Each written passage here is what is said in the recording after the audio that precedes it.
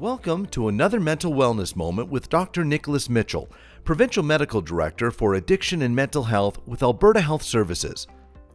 Today, I talked to Dr. Mitchell about helping your child or teen during a disaster or emergency. Thanks for joining us today, Dr. Mitchell. What are some common responses that children and teens might have to a disaster or emergency? So the way a child or an adolescent responds can vary widely.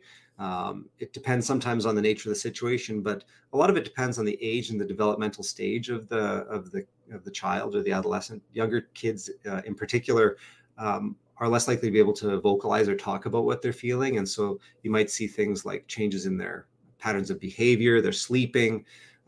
They may appear more emotional, crying. They might appear more withdrawn. Sometimes they'll complain of physical concerns as opposed to expressing emotional pain.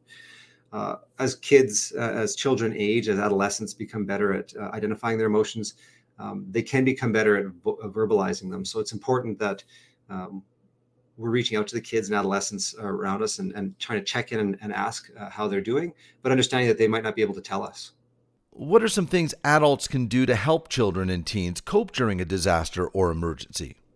So as an adult or as a loved one of a child or an adolescent who might be going through stress in an emergency or disaster, trying to make sure that we're taking care of ourselves so that we can provide to them kind of a calm, non-anxious presence is really important.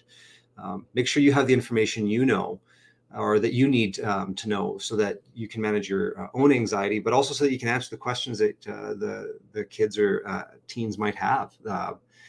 Because they're probably looking for information. They're going through some of the same uncertainty that you are.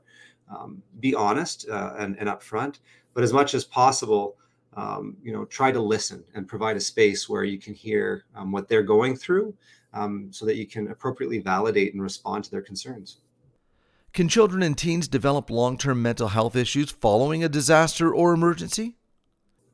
So there are longer-term impacts from disasters, but what those are vary from person to person. Most people will go through periods of time, and this is regardless of age, where they'll feel disoriented after a disaster, especially in the initial phases when a lot of your routines are thrown out, where you might be physically displaced. Once individuals kind of return to their baseline functioning, once they're kind of back in their home and their usual routines, those tend to fall out or disappear. But sometimes we do see individuals who develop what we would call post-traumatic stress disorder, where they might have nightmares or flashbacks. They might have changes in their emotions where they're depressed or more anxious. And when that happens or you're concerned about it, it's important to reach out for help from professionals. Where can parents and caregivers go for support? There's information available on the Alberta Health Services Help in Tough Times website, a lot of resources around mental health and coping. But if you have questions or concerns, we also have mental health helpline that's available across the province, 24 hours a day, 7 days a week. The number is 1-877-303-2642. Thank you, Dr. Mitchell. You've been listening to a mental wellness moment produced by Alberta Health Services. You can find mental health supports for yourself and others at ahs.ca/help in tough times. Thanks for listening.